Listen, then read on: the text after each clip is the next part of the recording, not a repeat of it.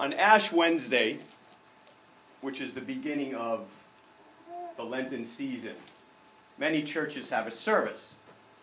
And in this service, the priest or the minister will rub ashes on your forehead in the sign of a cross. And as they do it, they will say to you, remember that you are dust, and to dust you shall return. It is a very appropriate and somber note to begin a season of repentance and fasting. Remember that you are dust, and to dust you shall return.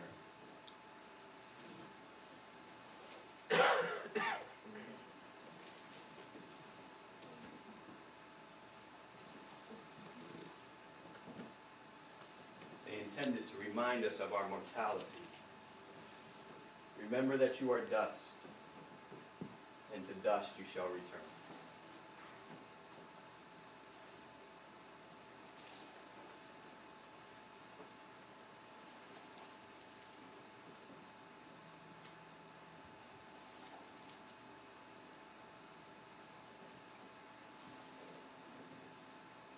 Remember that you are dust,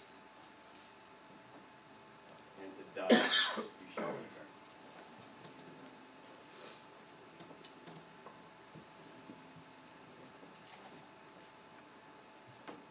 Remember that you are dust,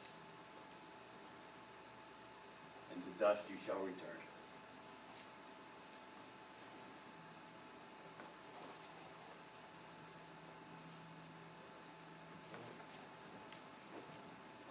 Remember that you are dust, and to dust you shall return.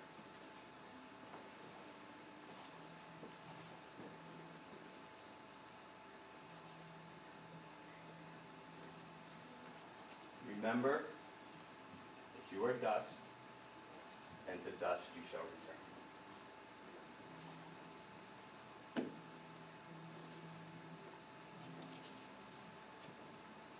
Remember that you are dust, and to dust you shall return.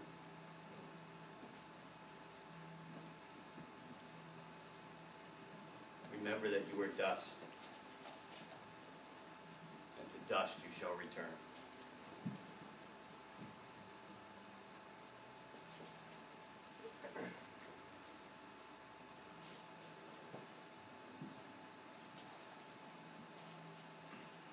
Remember that you are dust, and to dust you shall return.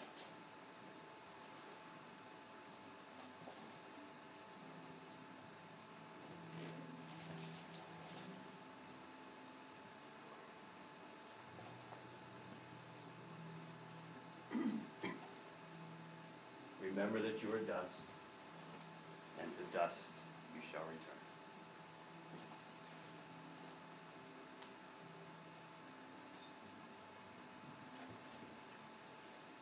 Remember that you are dust, and to dust you shall return.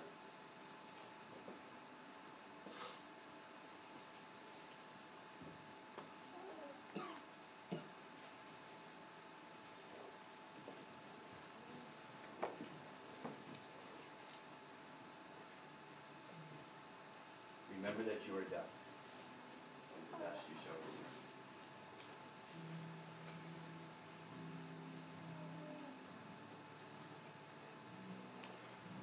Remember that you are dust, and to dust you shall return.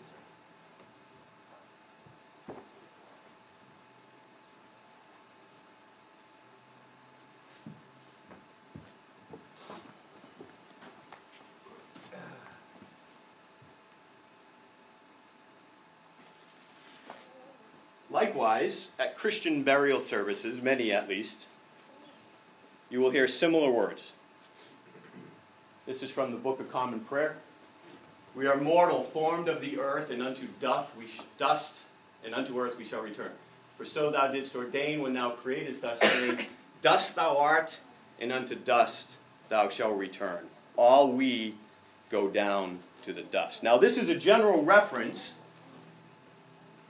to God's words that he spoke to Adam after he sinned in the Garden of Eden. He said to Adam, "Because you listened to your wife and ate fruit from the tree about which I commanded you, you must not eat from it. Cursed is the ground because of you.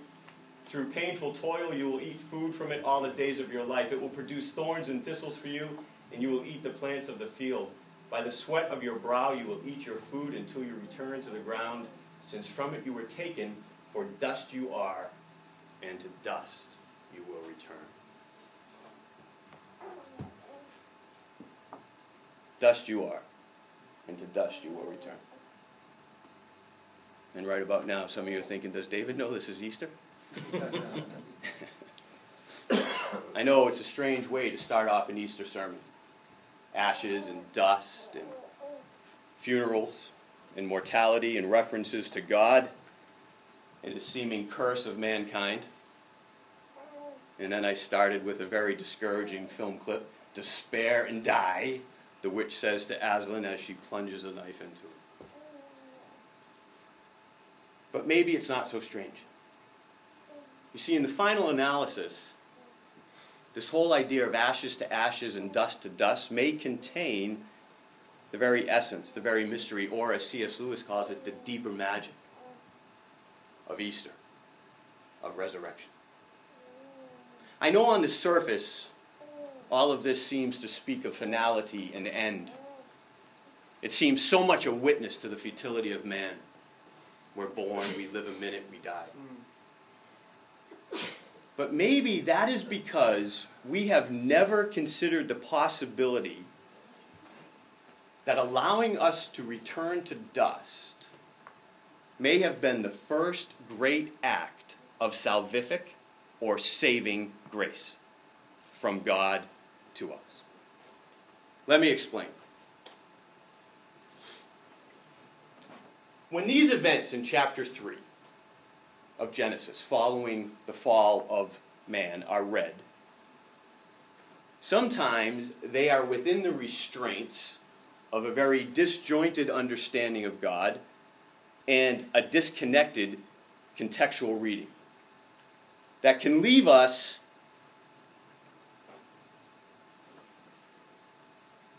with feelings of despair and finality.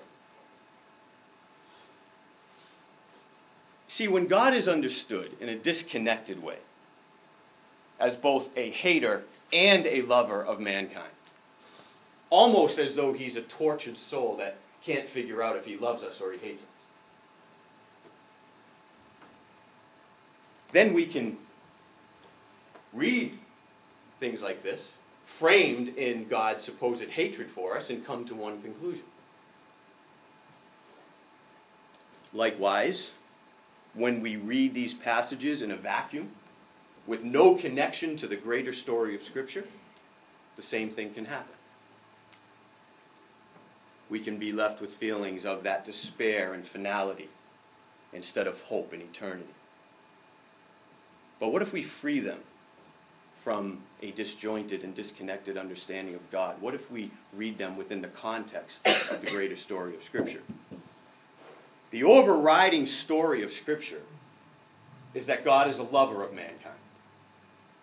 An unconditional, relentless, full of grace lover of mankind. And this has nothing to do with us. Good or bad, right or wrong, beautiful or ugly, kind or mean, God loves us because He is love. He chooses to love us. He created us to love us. St. John captured it brilliantly when he said, God is love.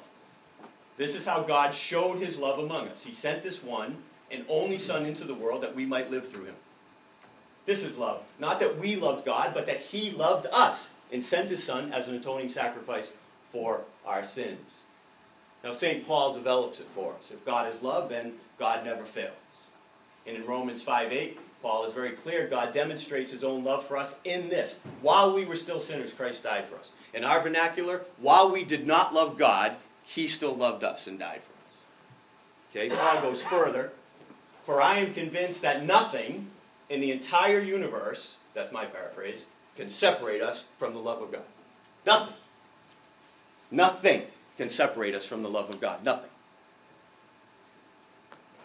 St. Peter, the Lord is not slow in keeping his promise, as some understand slowness. Instead, he is patient with you, not wanting anyone to perish, but everyone to come to repentance. Love. The ancient prophet, the Lord appeared to us in the past, saying, I have loved you with an everlasting love. Everlasting. It has no beginning, and it has no end. God loves us. In Jesus Christ, God in the flesh himself, very clear, for God so loved the world that he gave his only begotten Son, that whoever believes in him will not perish, but have everlasting life. Now, I'm aware there are plenty other metaphors and stories throughout the Bible, no doubt, given to us to help us better understand the human story and God's action in it, that do not always at first read suggest a loving God. I understand that. But,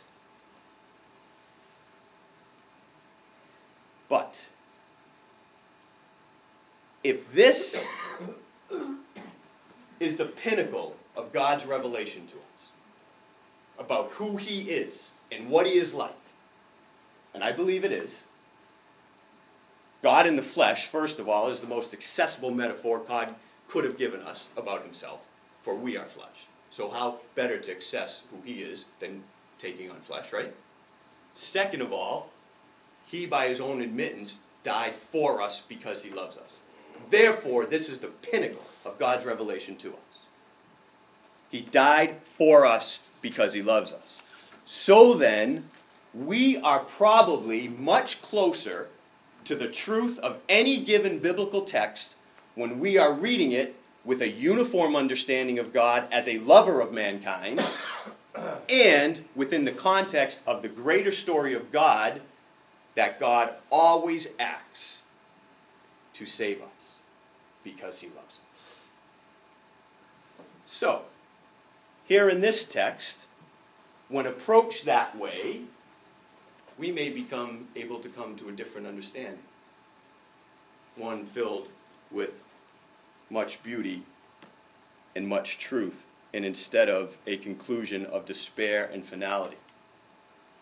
I think the conclusion we can come to in this text here is all about Easter. And this was a connection that was actually made for me recently at one of the many funerals I attended this past year. And there have been so many funerals this past year. Even in this little community. Hasn't it been unbelievable? We have lost so much. Marilyn has lost her mom, and this week she lost her grandma. Matt buried his grandmother and grandfather within 3 weeks of each other right now. Christy, you buried your brother-in-law. Jill buried her grandpa. Annette buried her brother. And on it goes. And we've all buried friends this year.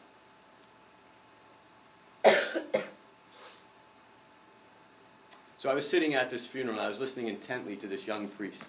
He was dynamic, he was passionate. He loved the Lord, he loved the family of the man he was burying.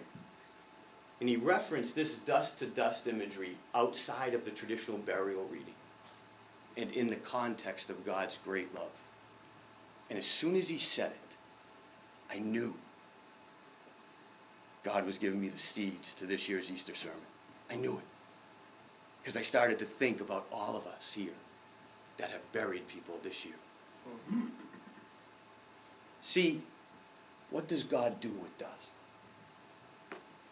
Then the Lord God formed a man from the dust of the ground and breathed into his nostrils the breath of life. And the man became a living being. He breathes life into it. Remember that you are dust, and to dust you shall return. God knew at this point in our story we were separated from him. And his love for us could not tolerate that. And so, acting as any loving parent would when there is imminent danger to their children, he acted swiftly and decisively. And he announces that we will return to dust. And then to ensure that happens, he kicks us out of the Garden of Eden. And the Lord God said, the man was now become like one of us, knowing good and evil. He must not be allowed to reach out his hand and take also from the tree of life and live forever. So the Lord God banished him from the Garden of Eden to work the ground from which he had been taken after he drove the man out. He placed on the east side of the Garden of Eden cherubim and a flaming sword flashing back and forth to guard the way to the tree of life. This is pure love. Had we eaten from that tree in our fallen state, we would have been eternally damned. Immortal, but separate from God.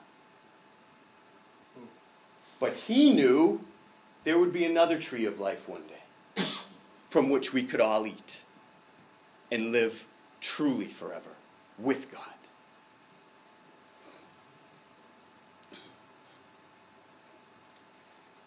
Yes, this is an angry, raging God. He's angry and raging so he can protect us, whom he loves, from eternal damnation, not condemning us to it. Allowing us to return to grace, to dust, is a saving grace. And Easter is exactly why it is a saving grace. Christ rose from the dead, and Scripture's explanation of that event is so much bigger than just one man coming back to life after dying. Scripture says it is the definitive end of death. Paul, writing to Timothy, but it has now been revealed through the appearing of our Savior, Christ Jesus, who has destroyed death and has brought life and immortality to light through the gospel. The writer to the Hebrews, since the children have flesh and blood, he too shared in their humanity, so that by his death he might break the power of him who holds the power of death. That is the devil, and free those who all their lives were held in slavery by their fear of death. The great prophet, the Lord will swallow up death forever. A minor prophet, I will deliver this people from the power of the grave. St. John again, quoting Christ, Jesus said to her, I am the resurrection and the life. The one who believes in me will live even though they die, and whoever lives by believing in me will never die. And from our text this morning, death has been swallowed up in victory. Where, O death, is your victory? Where, O death, is your sting? Easter is not just about celebrating the resurrection of Jesus. It's about celebrating the resurrection of us all. Obviously, these bodies we now have died. But that is where returning to dust comes in. Being remade into imperishable bodies. For the perishable must clothe itself with the imperishable, and the mortal with immortality. And this is why Paul tells us we don't need to be afraid to live. That's my paraphrase. Therefore, my brothers and sisters, stand firm. Don't be afraid to live. Don't. Paul knows death seems to still be in control. When he wrote this, Christians were being killed every day. Paul knows evil continues to carry on seemingly unabated across our world and in our own lives. But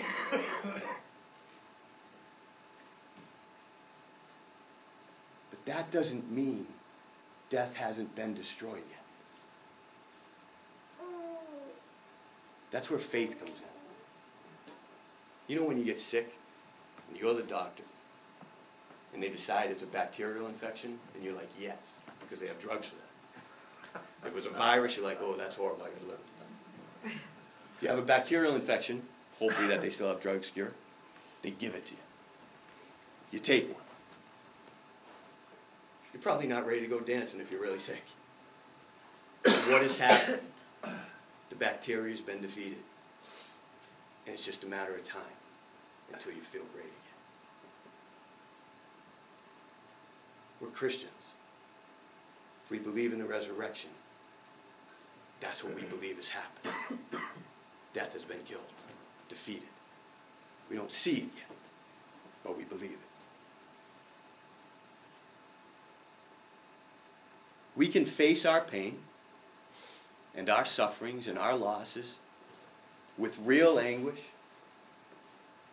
and yes, with our own authentic cries of, my God, why? Those are good things. But we can face them without despair, without hopelessness, without retreat. Because no matter how dark it gets, it's not the end of the story. Death lost. Life won. We can live into life. We don't need to live into death. As Christopher Rodke says, Easter gives us the opportunity to step out of our tombs and to help others in coming into the light outside of their tombs. We must proclaim that the resurrection of Christ is our Easter too. I think this is what Paul is getting at here. Always give yourself fully to the work of the Lord. What's the work of the Lord? I think loving God and loving others. No matter what the circumstances of our life are. No matter how bad our lives might be at any given moment, it's reaching out in love of others.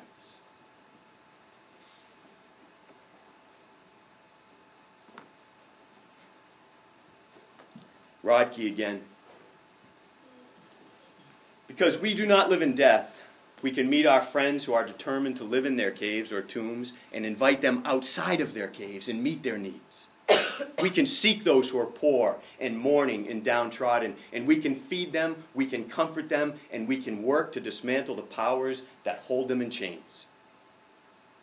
And in doing so, we teach and proclaim that now it is spring. A new creation is blossoming all around us, and there is no longer any need to stay indoors in our caves and hibernate. As a resurrection people, it's our job to stand by the tomb and proclaim that we have seen the resurrection.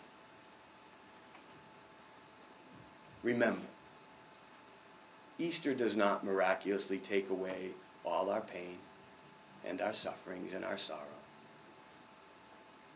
And that's brothers not coming back to life. Marilyn still has to go to a funeral tomorrow and Tuesday for her grandma. But what Easter does is gives us a whole new perspective and a courage and strength to live into life. The current Archbishop of Canterbury says, Easter is offered to the world not to guarantee a permanently happy society in the sense of a society free from tension, pain, or disappointment, but to affirm that whatever happens in the unpredictable world, there is a deeper level of reality. A world within the world, where love and reconciliation and resurrection are ceaselessly at work. A world with which contact can be made so that we are able to live honestly and courageously with the challenges constantly thrown at us. And as we embrace Easter living, as we live into resurrection, we become the harbingers, the heralds of Easter living. That is the work of God. To love others by planting seeds of hope beneath the darkness. E.B. White, the great American author, Charles White. His wife was a Christian. And when she died, he wrote this about her. Catherine was a member of that resurrection conspiracy, the company of those who plant seeds of hope under dark sky. That resurrection conspiracy. I love that. To believe in Easter is to be a member of that society.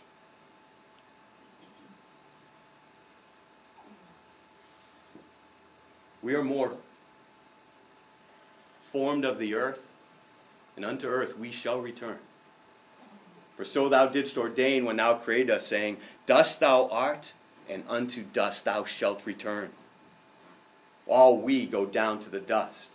Here is the rest of that burial reading. Yet even at the grave, we make our song. Alleluia, alleluia, alleluia. Today is Easter Sunday. But every day is Easter Sunday. So let's truly remember, today and all days, we are dust, and to dust we shall return. And that is the greatest hope of all. For in God's hands, dust